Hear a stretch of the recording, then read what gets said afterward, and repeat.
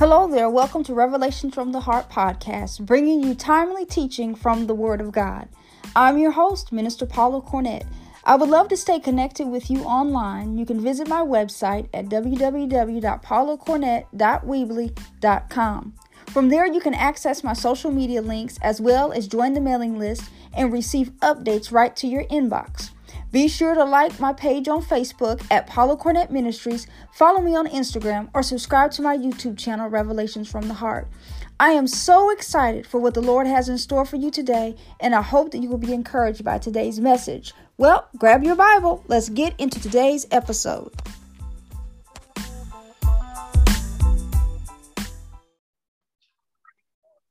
So much for joining me for this week's podcast, Revelations from the Heart. I'm your host, Minister Paula Cornett.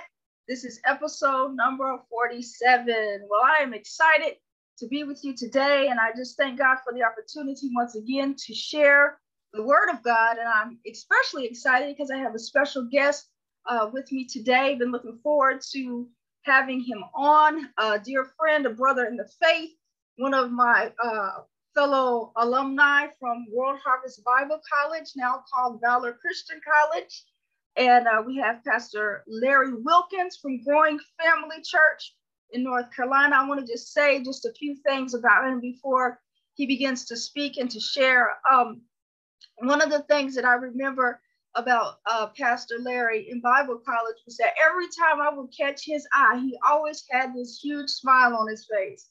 And his smile would always light up the room. In fact, we're doing the podcast, you're hearing our voices, but as we're recording it, we're actually recording it by video. So as soon as I saw his face, there was that smile, and it just warmed my heart so. But he has an awesome testimony that he's going to share with you today that I believe is going to be a blessing in your life. You may be at a point where you've hit a dry patch, or you just hit a season where it seems like nothing's going right. Well, he's going to be encouraging you today not to give up as he shares his testimony of what it is that he currently went through. I saw his video that he shared his testimony on YouTube, and as I watched it, I was just so blessed, and I knew that you all would be blessed as well. So without further ado, we're going to welcome Pastor Larry. Say hello to the listeners. Hey there. Thank you so much, Paula. We appreciate the opportunity, and thank you so much for the invitation. I just value so much the opportunity to use this type of medium to share the gospel and encourage other believers in their faith. And the moment that they're struggling the most is really that moment where breakthrough is coming. And we've had the opportunity, as the listeners will hear here in a moment, that we've had the opportunity to walk through a valley, and so coming out on the other side and being able to turn around and look at God's faithfulness and his goodness through the entire journey, and then at the end of it to celebrate his faithfulness and his blessing is quite an opportunity. And then for us to be able to vocalize that to others so they can hear it and they can know that in those moments, because certainly when I was in that position, there were other voices in my life that encouraged me and helped press me through. So what an honor it is to be able to share that. And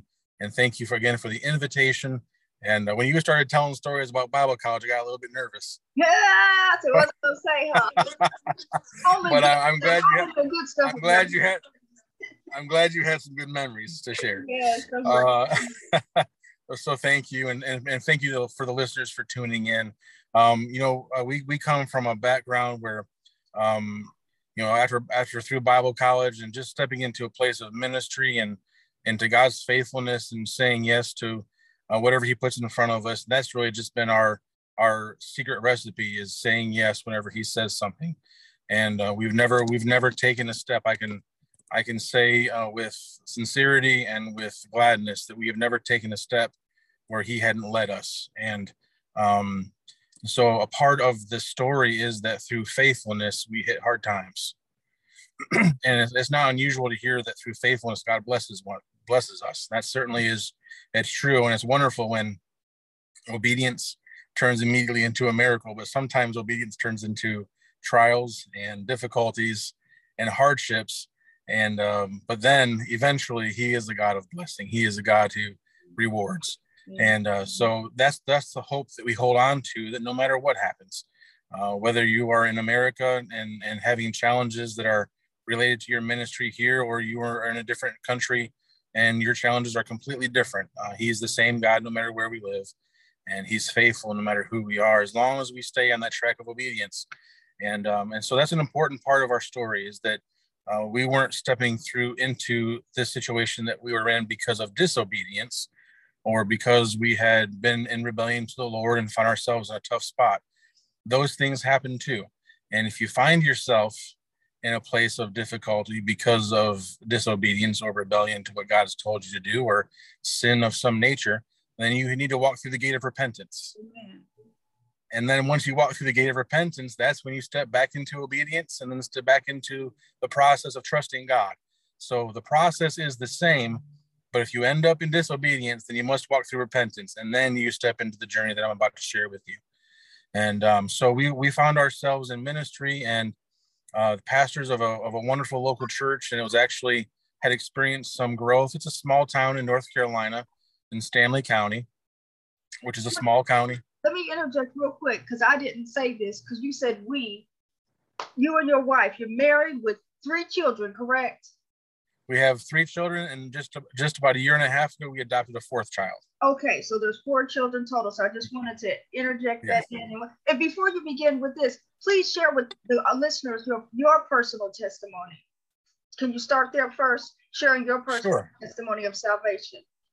Sure, absolutely. So my personal story begins really when I'm 17 years of age. Being raised, I was very, very blessed and fortunate to be raised in a home that it did honor the Word of God. And I was taken to church my entire life. And but of course, as each of us has to do, we have to make a decision for ourselves. And so at the age of 17, God just really began to minister to me and talk to me about my future and my purpose. And that's when I really started kind of seeking him for the first time for myself. Up until that point, it was basically other people doing it for me, I suppose you could say, living off of my parents' relationship, or my youth pastor's relationship with God, and my pastor's relationship. But stepping into young adulthood, it had to fall to me. And so I started to seek God about that future, and with a lot of uncertainty there. And so he placed his hand on my life, and he really just kind of called me out through a couple of different opportunities, and got my attention. And so what I thought would be growing up into, my heart was to have a business for myself and to have a family. In that moment, he called me into a place of ministry.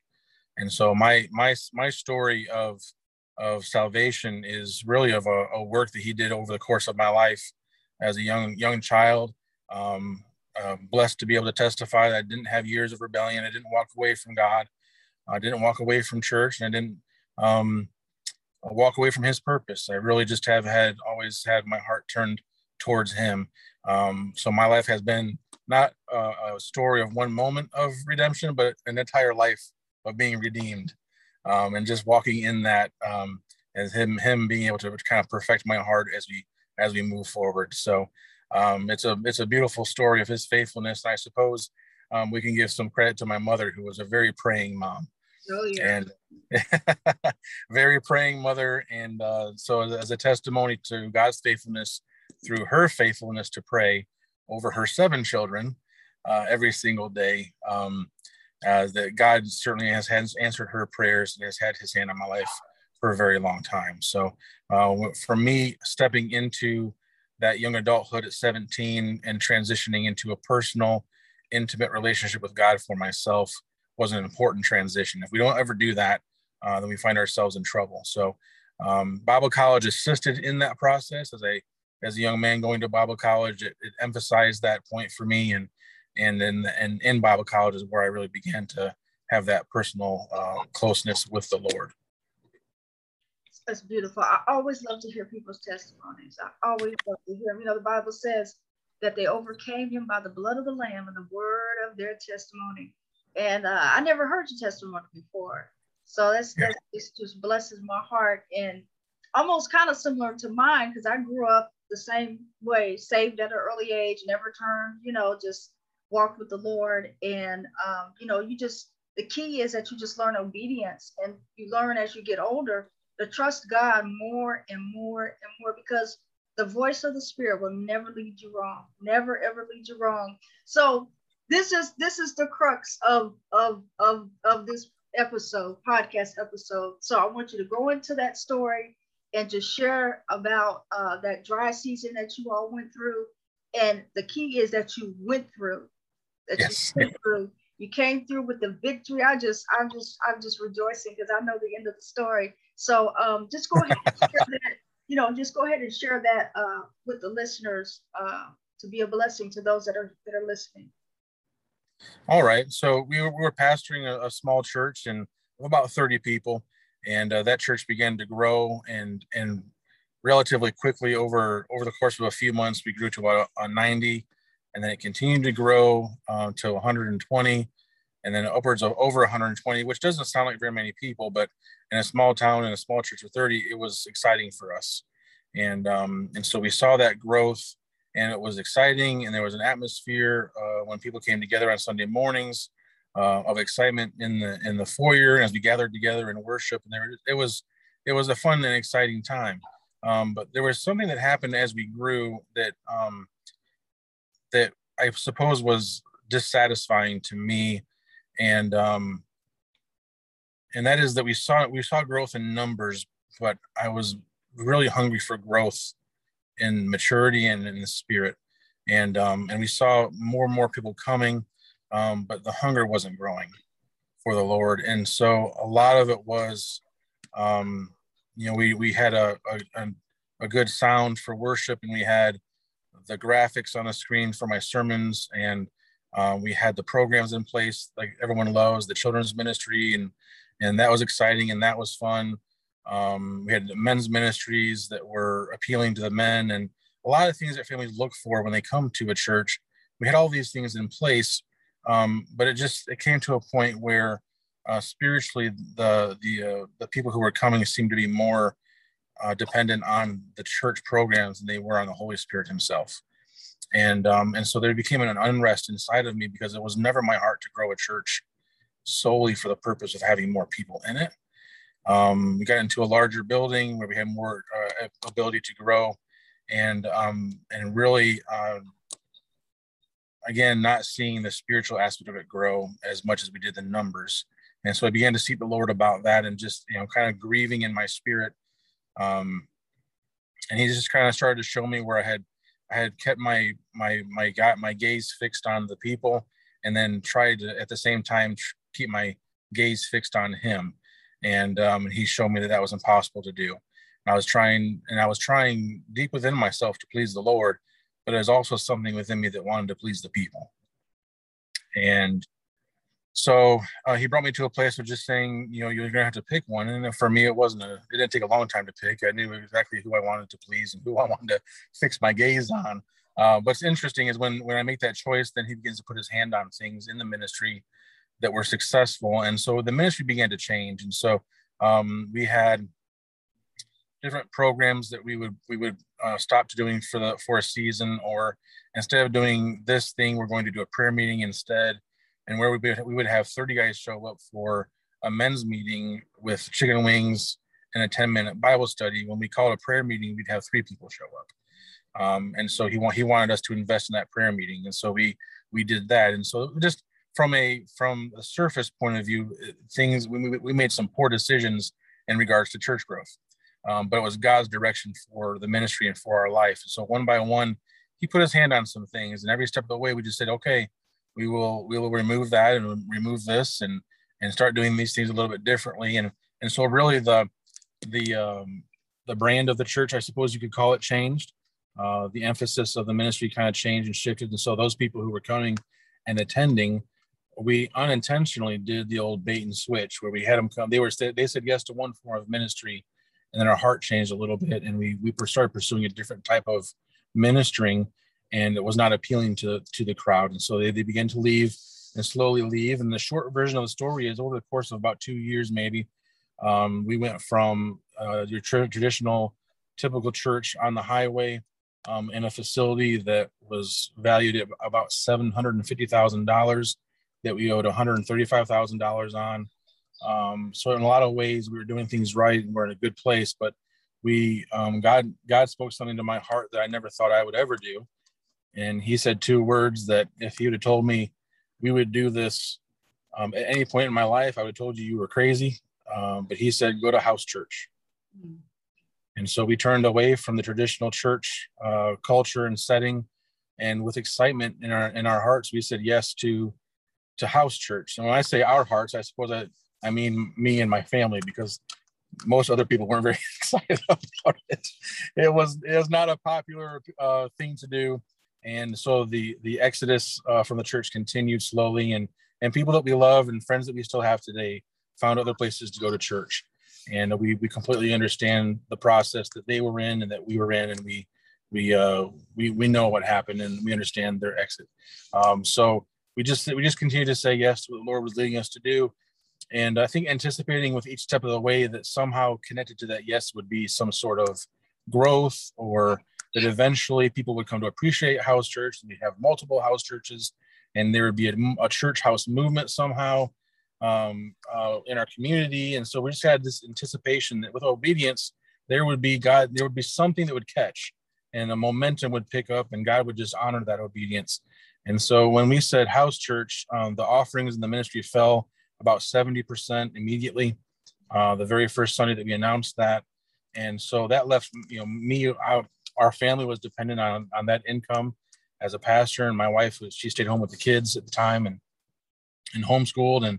And she, of course, the pastor's wife usually works for the ministry as well. They just don't get paid to do that. So she was assisting me in ministry. And so we went from a 1 income family to essentially a no income family in that season. And so that's what began a process of me seeking the Lord and just saying, Father, I can work a full-time job if I need to, a secular job, and do ministry at the same time, especially transitioning to house church. A lot of the responsibilities of having a large building and that comes with it are, the budget that's there isn't there with house church. And so we can go with the flow on this. What's the next step? And so I started putting applications out for jobs that I can work in the community. And with every application, I said, God, if you're on this job, then send it back to us. And if you're not, then we're not interested in this.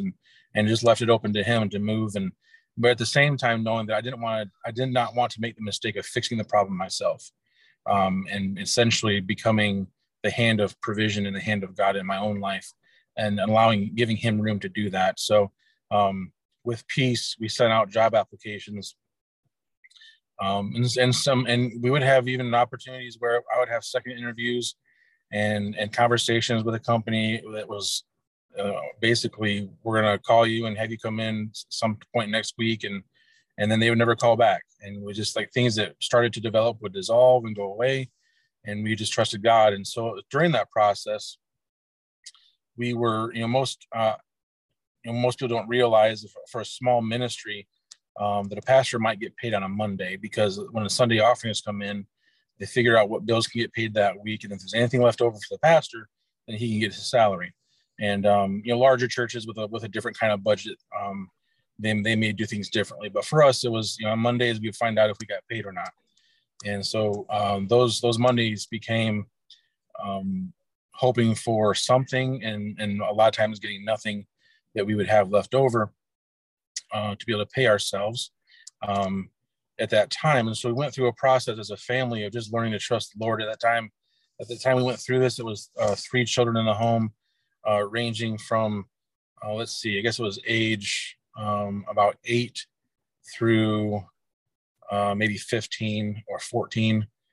And so three children watching their mom and dad live by faith, and not with anger or frustration and wringing our hands, but with joy and anticipation of what God is going to do. We just had a confidence that he was going to take care of us. And he just showed himself faithful. And so a few of the stories that we have would be, first of all, that the food was kind of hard to come by, and we would really be trusting God to make sure we had groceries to feed our family. And so sometimes that meant eating a lot of bean tacos. We had a lot of beans. beans are relatively inexpensive, and so are tortillas. And so you get with a bag of beans and a package of tortillas, you can get several meals out of that for just a few dollars. And so to this day, our kids are not very big fans of bean tacos. But back then, and for that season of our life, which lasted about 6 months or so, that season of our life, we were so very thankful for every meal that God placed in front of us on that table, that I don't think we've ever prayed as sincere of a prayer in thanksgiving to God over our meals as we did for those 6 months. Every single meal was a blessing from heaven, and we were very, very thankful for those meals. In the 6 months that we struggled and waited on God, we can say we did not miss a single meal. That He never ever forgot us, and He never let us down in that area. There was even one week, as an example, where we didn't have any money, and it was a Monday, and the church was not able to pay us that week anything. And we had someone stop by who was a friend of ours but did not attend the church, and so he stopped by the house and he came on in. We visited for maybe an hour and a half, and before he left, he said, "Well, my wife and I wanted to bless you guys with $100 tonight," and he had no idea what a blessing that was to us. And so we thanked him and prayed with him, and then he left, and we were excited to get that blessing that night. And so my wife said, "Well, we have $85 that's due this week for car insurance, and we have $10 that's due for a bank fee." And she said, "That means we have $5 left over for beans and tacos." so God provided. So that $5 did a lot to provide for us. That's just one example of how God would just show up and provide in unexpected ways. I started fixing lawnmowers, and so if I'd find a lawnmower that needed repaired, I'd be able to fix it and make a profit on that lawnmower. And we'd always sell one right when we needed one sold. And so we were doing what we needed to do to provide, but also just trusting the Lord on that thing. And another story is that we had a refrigerator that was just about as empty as a refrigerator can get. And other than ketchup and mayonnaise and mustard on the door, everything else was pretty much empty on those shelves. And we had a precious lady from our church who called my wife, and the day before this call came in, my wife was at Aldi, and she had picked up some, I guess some beans and taco shells. I'm not sure what she purchased, but she was at Aldi, and she was getting what she could get with the money that we had, and she saw a little plant. God is so faithful. That just in her heart, she said, boy, she would really like to have, she just saw it was a cute plant, and she would really like to have that for the house. And it was probably a $9 plant. It wasn't anything significant. It was just something that she thought was nice. And so the next day, a precious lady from our church contacted her, and she said, "If you guys happen to be coming through town, could you stop at my house, please? I have something for you." And so my wife went over, and she said, this lady said to her, she said, "I was at Aldi today, and the Lord spoke to me." Sorry, Paula. Hey, God is so good. She said, "The Lord spoke to me and told me to buy some gift cards for your families for groceries." And she said, "I don't know why he told me that." She said, "But I wanted to get $300 worth of gift cards for you." And so she passed those to my wife, and my wife, of course, was very, very thankful and hugged her, and the kids were excited to have gift cards. And she said, "Oh," and she said, "While I was there, I saw this plant, and God wanted me to buy this plant for you as well." And it was the same plant she had seen the day before. And so God just in a small way of just saying, "I'm with you and I hear you." And just his way of supporting our family, and just amazing things. And so she came home, and I didn't know anything about the gift cards yet.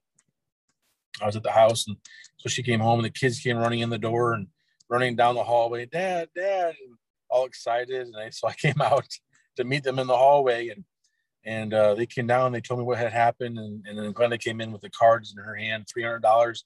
When $5 is a blessing for you for groceries, $300 is beyond. It's beyond description. And we had even applied for food stamps and were denied. So and when that happened, I said, we got a letter in the mail from from the government, I suppose. And they said we qualified for less than $1. So essentially we didn't qualify for anything. And I told my wife, I said, well, maybe there was a mistake in how they filed it, because, surely if we don't qualify, then who does? And I said, so maybe there was a mistake somehow in the application process. And she said, or maybe it's just us learning to trust God some more. And I said, yeah, probably that. So that was probably a week before this happened. And so for us to get that blessing in that hallway, I'll never forget holding my kids and my family as we held together and cried. And we're able to thank God. And in that moment, I remember thinking the food is a blessing. For my kids to be able to see this is more valuable than the card and more valuable than the food. So for our kids to be able to see God working, that's something that they'll never forget. So things of that nature where God would just put things, my wife ran into a pastor at a store, and he said, he pulled his wallet out, and he had $100 bill folded up in his wallet. And he said, I've been waiting to see you or your husband so I could give this to you guys. And he pulled it out of his wallet. He had it stored in there for the next time he saw us. So things that were just along the way. That year we ended up with an income of $20,000 as a 5-member family, with a house payment and car payment and insurance payments and all the things that come with living, and paying for the things that we have here. God took care of us. And then we had a phone call from an organization that was starting an addiction ministry about an hour away from us. And they had known that I had a heart for men and women in recovery, and that our mission was to ultimately open up a addiction ministry. And so they knew that about me, and they also knew that I had been applying for jobs. And so they called me and they said, do you want to help us start this ministry here and be our lead counselor? And I tell you what, that was a wonderful phone call for us to get. And there's not a better job for me to work at that moment than as addiction counselor. So the idea of being able to do that and for them to be able to pay me a full-time job was better than any job I had applied for up to that point. And so we happily said yes, we would love to do that. And so I accepted a job an hour from home, and for 2 years I drove back and forth and just worked that job and learned more and more about addiction and recovery and ministry than I had learned previously in my experiences. And so that was a wonderful 2 years for us. But one week into that job, this is an important part of the story. 1 week into that job, where I had to drive an hour away. Now, keep in mind, we were trusting the Lord for food on the table, and now we have to come up with money to drive back and forth to work. And I had an old Ford pickup truck that got me around pretty good, but now I'm driving a long distance. They're not super good on gas, and so now we're trusting the Lord for gas to get back and forth to work. And this particular organization only pays their employees once a month, so I was going to have to work there for a month before I would get my first paycheck. So I start on a Monday, and on Friday afternoon, after a couple of days of talking to the men in this facility, the residents who were there, I was teaching them Proverbs chapter 3 and speaking to them about trusting the Lord with all their heart and lean not on your own understanding, but in all your ways acknowledge him, and he'll direct your paths. And I was able to teach that principle to these men for a couple of days in a row. And driving down the road, I'm about 45 minutes away from home. I'm heading to my brother's house, who we had plans to meet him for a Bible study that evening, on a Friday evening with he and his family. I'm 45 minutes away from home, and the truck engine on my vehicle just gives out. It actually kind of blows up a little bit. So it failed on me. I drifted to the side of the road and parked in a cornfield, and opened up my hood, and I saw that it was had actually shot a spark plug out of the engine, and that I was not in good shape. And in that moment, after 6 months of trusting the Lord and having complete peace and and joy and seeing him provide in ways that we never imagined, on the side of that road on a Friday afternoon, with my hood open, 45 minutes away from home, I felt the weight of those 6 months fall on my shoulders. And I just wanted to cry. I wanted to get mad. I wanted to get frustrated. And then I remembered these words: trust in the Lord with all your heart and lean not on your own understanding, but in all your ways acknowledge him, and he'll direct your path. And so I remember making a conscious decision in that moment to not get angry, to not get frustrated. I said, okay, I'm not going to do that. I'm not going to cry about it. I'm just going to trust the Lord. So I closed the hood of the truck. I called my wife and told her what happened. I called my brother. I said, we were not going to make it tonight to the Bible study. I broke down on the side of the road. And he said, well, I'll be there in 45 minutes. He said, I'm going to come get you. He said, we can still do the Bible study, but we'll just start a little bit later than we planned. So he headed my direction, and I had a folding chair in my truck that we used for soccer games. So I got the folding chair out, those camping chairs, and sat on the side of the road by my truck and did what any man of God would do. I got my cell phone out and started playing video games until my brother got there. Yeah. So the next day, someone offered their vehicle for me to use, to borrow, and we ended up using that vehicle for several weeks. It got 3 times the gas mileage that truck did anyways. And so that ended up being a blessing. Not having the truck ended up not being that big of a deal anyways. In the moment, it felt like the world was falling apart, but it ended up being within 24 hours, it was a problem solved. And it was cheaper on gas anyways to drive that car than it was my truck. We went to my brother's house and we sat down on his couch, and he and his family had been studying First Peter that week, and they wanted to share it with us. And so we sat down, and he began to read from First Peter, and they got to verse 6, and they had been studying the entire chapter. So he started at verse 1 and went through, but when he got to verse number 6, he started to read it, and I had to stop him at some point because he started to read it. It started to sound like kind of familiar, and like it kind of hit home a little bit. And then he came across the part, and I had to stop him and say, hold on, wait a minute.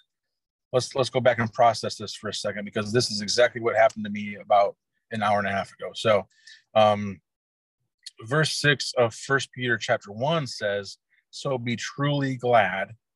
There is wonderful joy ahead, even though you must endure many trials for a little while. These trials will show that your faith is genuine. It is being tested. Now, this next part is super important, because when we think of testing, we think of pass or fail. That's not what this is doing. The trial that we're going through, it says being tested as fire tests and purifies gold. So it's not a pass or fail test, it's a pure. And then it goes on to say, though your faith is far more precious than mere gold. And that last phrase is why we can go back to the beginning of verse 6 and we can be truly glad. So when you start looking at this in the surface, it says, so be truly glad. There's wonderful joy ahead, even though you must endure many trials for a little while. Our instinct and our nature when we face trials is not to become glad. Right. Our nature is to become disappointed or frustrated. That's usually our reflex, especially when those things are not just for a moment, but for days or weeks or months or even years, perhaps. That our instinct is to become frustrated and to get angry or other emotions that are not beneficial. But our instinct truly, if it's a hardship and a trial, our instinct is not to get happy. Right. So it's the revelation of God's word that brings joy into us when we face a trial. When we begin to understand this principle that our faith through this trial is being purified like gold is purified, but our faith being purified is more valuable than gold. So what is there to be happy about when you face a hardship? Your faith being purified. And if you can begin to meditate on that and begin to value and begin to imagine with God, what does purified faith look like? And how does purified faith benefit the kingdom of God? And if you will believe in your heart that it is more valuable than gold, then when a hardship comes, you'll get excited as if someone was knocking on your door saying, here is a bag full of money or a bag full of gold. You'll get more excited when a hardship comes because you recognize on the other side of that hardship is an opportunity for your faith to be purified. And so in that moment, sitting on the couch, I said, I explained that. And I said, this is amazing. I said, but this is not about me losing a truck on the side of the road and then believing God through the process and receiving a brand new truck. I was sitting on that couch and I said, this is about us learning how to trust God for an addiction ministry. This is about us learning how to trust God for property and for buildings so that we can help others. And if we don't learn how to do that through a truck, then we'll never be able to trust him for the ministry that he has in front of us. Now, at that point, we didn't have a property. We didn't have a ministry. All we had was a dream from God that he wanted us to do this. So not only did we not have a property or a ministry, Paula, we didn't even have a truck. But we knew in that moment we could become glad because he was doing something in us. Yes. And all of a sudden, the past 6 months began to make sense. 2 weeks after that Friday, I had an opportunity to preach at a local church. And I shared the message. I shared the story of God's faithfulness. And now this is really fresh. I mean, we haven't received our first paycheck yet. We're still fresh in this thing and driving a borrowed vehicle and trusting God for gas and that kind of stuff. So this is still fresh, but I was able to share with them the joy of purified faith and the joy of going through hardships for a little while. And there was a gentleman there, a businessman who was in the crowd who doesn't even attend that church. He just happened to be visiting that Sunday. He goes to a different church in town. And afterwards, he asked me if I could stop by his place of business the next day, and that he had something for my family. So the next day, I stopped by there, and he handed me an envelope that felt kind of thick, but it was all sealed up. And we talked for a little while and prayed with him and thanked him for blessing his obedience and blessing our family. But not knowing how much was in the envelope, but knowing that it was cash money.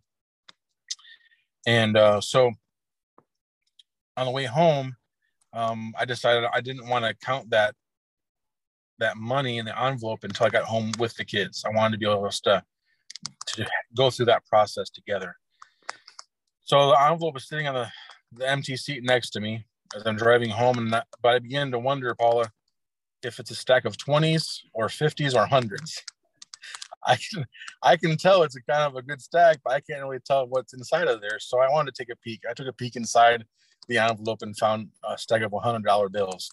And so that got me a little more excited about what we were about to get into. And so we got to the house and I told the kids what had happened, and we sat down and I put that little stack of money into a book where they couldn't tell what I was holding in my hand. It was kind of hidden from them. And I said, we're going to count this together. So I pulled out the first $100 bill and they said 1, and then 2, and one by one, we put the $100 bills on the table and thanking God the whole way. And even stopping to say, no, let's not forget what God has done in this family. We recounted the $100 given to us. We recounted the friends stopping by to bless us. We recounted the gift cards being given to us. And then we said, let's continue to count. And we went through and we counted. And when we got to 31 bills, my wife began to cry. And there was just so much gratitude in that moment. And by the time we got done counting, we had received that day a $5,000 blessing, which was, again, when you're trying to believe for gas and food, $5,000 was life-changing, Paula. It was truly a life-changing gift for us. It changed our family. Just the season that we were in, it was a very significant gift for us. And all that to say then, and this is kind of up to this point, I want to drive this home, is then my wife started looking at the finances. She started looking at what bills do we owe, and usually in that kind of a situation, you're looking at what do we have to catch up on? Are we behind on this, behind on that? And, how many months, what's the priority? What should we pay immediately? And she came back to me and she said, you know what? We're not behind on our mortgage. We're not behind on our power bill. We're not behind on our cell phones. We're not behind on our insurance. She said, we're not behind on anything. We are current on every bill that we have. And she said, we haven't missed a meal in the last 6 months. She said, whatever gift God gave us today, we can just put towards moving forward. And so that's one of the greatest parts of our story, is that at the end of it, God didn't even let us fall behind on stuff, Paula. It wasn't, we were both kind of amazed, like, wow, I cannot believe that we're still above water on these things. So that was tremendous. And if you allow me to just kind of fast forward a little bit, that blessing came to us there about a year later. At this point, we've been receiving these monthly checks, salary for my job, and we were blessed, and we were doing fine. We were not struggling week to week or meal to meal. We were just blessed by the Lord and thankful for the income that we had. And we happened to be up in Tennessee at a church service. And we had traveled up there to visit an addiction ministry and to see kind of how they were doing things. And so we visited the local church while we were there before we came home. And we were in that ministry in that Sunday morning service, and there was a song that was being sang that morning. And honestly, the song, I don't know if you ever hear a worship song that doesn't really appeal to you. And then the other worship songs, you feel like you get lost here in heaven while you're singing it. And this is one of those songs that was just didn't appeal to me. I just wasn't getting into it. And there was even a phrase in the song that said, "The dry season is over," as they sang that part of the song. I was a little bit critical. And I shouldn't have been, but I was critical and thought to myself, I gave myself like an internal eye roll where I was just kind of thinking, how is it possible for us to sing this song and for us to know that every person in the room is in a dry season and that their dry season is over? I was critical of the moment of the song, but as they sang the song again and those words came across the screen and the crowd saying, "The dry season is over," the Holy Spirit spoke to me and said, "The dry season is over." And there's a big difference between singing it in a song and the Holy Spirit saying it to you. And when he said it to me, I began to weep.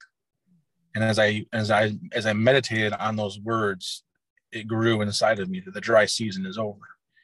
And so after the service is over, I shared that with my wife and my brother and his wife that were with us in the trip.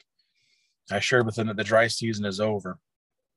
2 months later, we began to receive blessings connected to an addiction ministry. That those blessings continue to pour into our hands. And for the sake of brevity, I'll just put it this way, that over the next 12 months, we received over $1 million worth of property or vehicles or money. And coming from a place where we didn't have anything but bean tacos to a place of abundance and doing things that we could have never done on our own strength. But God can do it. And so when we go back to that couch on my brother's house on that Friday night, where we said, this is not about getting a brand new truck. This is about God purifying us so that we can learn to trust him for ministry things. And then for us to begin to see those things come to pass.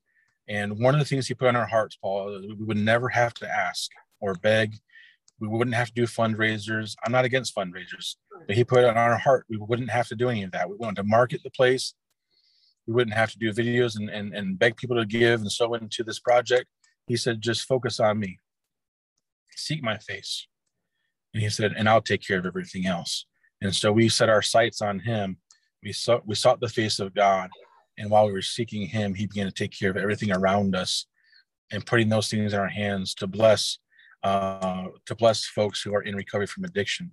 And God does not have, he's not concerned with properties or money or vehicles. He's not impressed by those things.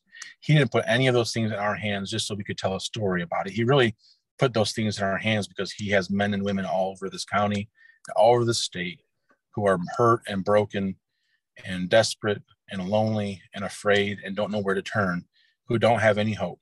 And he needed a place he could send them to find those things and to find him.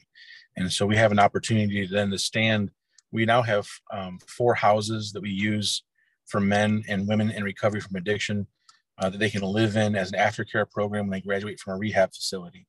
And so these men and women are able to live in these houses. We have 4 houses that we've all been given access to for free that we can use. And so we have a 26-acre property that we're going to build a rehab facility, put cabins out there. It's a rustic, it's a dead end road with ponds on the property and woods and beautiful grass. And we're going to build some cabins out there and put men out there and help them find themselves and find the kingdom of God and find their hope in Jesus. And so he's already moved so much, and he's not even done yet. That's the amazing part. as we're just getting started in this thing. And we just know that the story of his faithfulness is going to continue to grow. And I just love sharing it because I know there's so many believers who are walking through a process of obedience. And I want to scream to the mountaintops, don't give up and don't get frustrated. Just seek his face and he'll take care of everything else. That is the truth. That is definitely the truth. And whatever God is telling you to do, because sometimes your obedience is connected to someone else's breakthrough. Just like you, as you mentioned about the lady that, about the plant, it's just the simple things. You know, it was just in your wife's heart. She didn't vocalize it to anyone, but God saw that in her heart and gave her that sign that I'm with you. I am with you. And just like you said, that sometimes when you go through trouble or trials or testing, sometimes you wonder, what did I do wrong? But a lot of times it's not what you've done wrong, it's what you've done right. That's right. That's good. To see that if you can do, just like you didn't even know if you was going to be able to keep your house. Now you have 4 houses that are being used, you know, to house someone else. And so the thing that I've learned in my own personal life is that I live better on less because I trust God for my provision. And where God guides, he provides. He will finance his vision, not our vision, but he will finance his vision. And as we continue to step out in faith and trust God, I'm just so excited for you. And I know that God is going to continue to do great and mighty things through you and through the ministry. Now, let me ask you this question. When you, is the recovery, is that what you saw yourself as doing, or is that something that you just kind of stepped into as you saw the need? You know, it's a great question, Paula. And it's just something that God, he just changed my heart and he turned my heart that direction. It wasn't something that was even on my radar, I would say, even 5 years ago. It's just something, it actually was through the process of going to house church and then seeking the Lord and saying, okay, now what? Like, what do we do? What do we do now at this point with the ministry that we have? And he started calling us towards addiction ministry. And, you know, as a pastor, we've helped a lot of families and we had counseled individuals. And of course, you're involved in the community. But, you know, churches, as wonderful as they are, they're just not set up to house and to feed and to counsel on a level that a lot of these individuals need for a long period of time. And so we can preach to them and we can meet with them once in a while and we can encourage them and speak the truth and pray with them. But as far as when there's a need for a bed to sleep in, and a roof over their head, and a structure to help them heal and to help them learn how to walk again without dependency on those chemicals, the buildings that we have aren't set up for that. And so he just gave us a heart to begin to build and to provide those types of places. So it's still the body of Christ in action, helping those who are hurting. It's just that we're using a different type of facility to make that happen. And so along the way, we're learning how to disciple and to mentor these men and these women on that level. So it's a wonderful opportunity. Which that's key. It's discipleship is key, because a lot of times people, they may get saved in a church setting, but a lot of times, a lot of churches, they don't disciple, and that's what people really, really need. And a lot of times people don't want to do that because it takes time. It takes time, right, commitment, and it's not, you know, it's not always easy. And so the thing that we know is that as we're wrapping these things up, as far as, you know, the end of all things, that God is interested in people. His heart is for people. And there are so many people that are broken, so many people that are lost, so many people that need an authentic encounter with the living God of the Bible. Because there's so many things that are out here that are just, you know, deluding, and just so many distractions, so many lies, so many half-truths.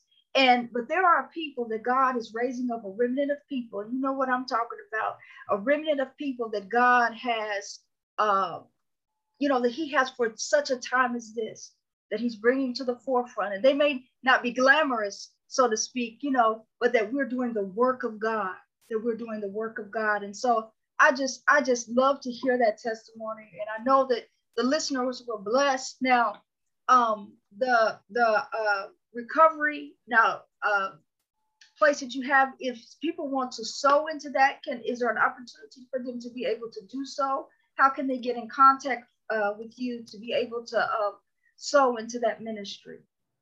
You know, the best information I can share with you, we don't even have a website at this point. We have a Facebook page they can connect with.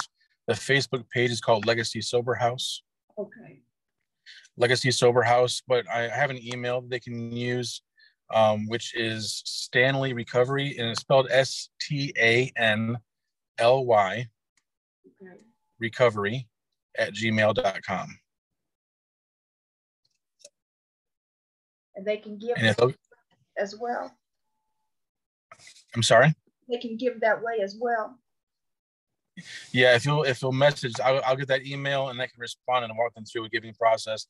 We're just doing this thing boots on the ground, and so we don't even have a quick digital way to give. That's something I suppose we could work on. But if they'll contact me, I can set them up with a Venmo connection. They can give on Venmo if you want to send a action way. Okay, it was a little patchy there. Hold on just a second. Okay, talk a little bit now. All right. Okay, say that last part again. It may not do that on, but I just want to make sure that it was clear. Okay, so we have if they contact me through the email, we do have a couple of ways to give, and I'll just work that out with the individual, whether it be through an app or through a PO box with a paper check the old-fashioned way. Okay. We can walk them through the giving process, and they'll just contact me. Okay. All right. So you all heard that. Be sure to contact Pastor Larry Wilkins. Is that right? Wilkins is the last name? Okay. That's correct. Contact him that way if you would like to sow into this ministry. And we're going to close with a word of prayer. Any last things that you want to say to the listeners, just to encourage them, and close us out with a word of prayer, Pastor Larry. All right. Well, thank you so much. And Father, we just love you, and we honor you today with this story and our conversation. Honor your word that is so powerful, that just moves us and shapes us. And the moment that we need it, it builds us up and encourages us. Thank you, Holy Spirit, for always being with us. And we're just so amazed at your faithfulness. And as the listeners across this broadcast each have their own dreams, their own visions, Father, I pray that you would increase in those areas of their lives, increase the vision, increase the dream, increase the hope that is attached to that dream, so that they will begin to dream with you, your dreams and your way of imagining what they can accomplish in their community and across this world, simply by trusting the Lord with all their heart, Father. Teach them that through the process. Teach them to have joy. Remind them in difficult times, when a hardship comes, no matter what that hardship looks like, that they would be reminded that this is an opportunity to be happy and to know that there is a purification process taking place, and we can celebrate the hard times because we know that God is faithful. And if we'll stick with trusting the Lord, that at the end of it, our faith will be perfected. We thank you for the revelation, Father. We thank you for your wisdom. And thank you for Paul and her ministry, Lord. I pray you bless her and give her supernatural peace and supernatural wisdom as she makes decisions, as she follows your heart and seeks the Lord. Speak to her in new ways. Give her a closeness with you that she has only ever hoped for, Father. We thank you for doing that for her. We thank you for doing that for me and for every person who's tuned in today, Father. In Jesus' name we pray. Amen. Thank you so much, Pastor Wilkins, for sharing your testimony and for sharing that awesome, just powerful testimony with us. Be encouraged out there today to know that maybe you may be experiencing a dry season in your life and you did not listen by accident, but that God has led you to listen to this podcast today, to just as Pastor Larry heard these words, let them resonate in your heart, that your dry season is over. Is over. God is faithful. Remember the words in Romans 10:17, that faith comes by hearing, and hearing by the word of God. God bless you.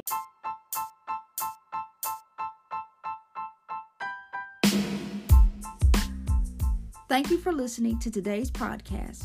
Be sure to share this episode with someone in your life. Also, share on your social media outlets. And I would love for you to connect with me on Facebook, Instagram, and be sure to subscribe to my new YouTube channel. You can find the links to all my pages by visiting my website at www.paulacornett.weebly.com. God bless you, and hope that you will take time to listen again soon.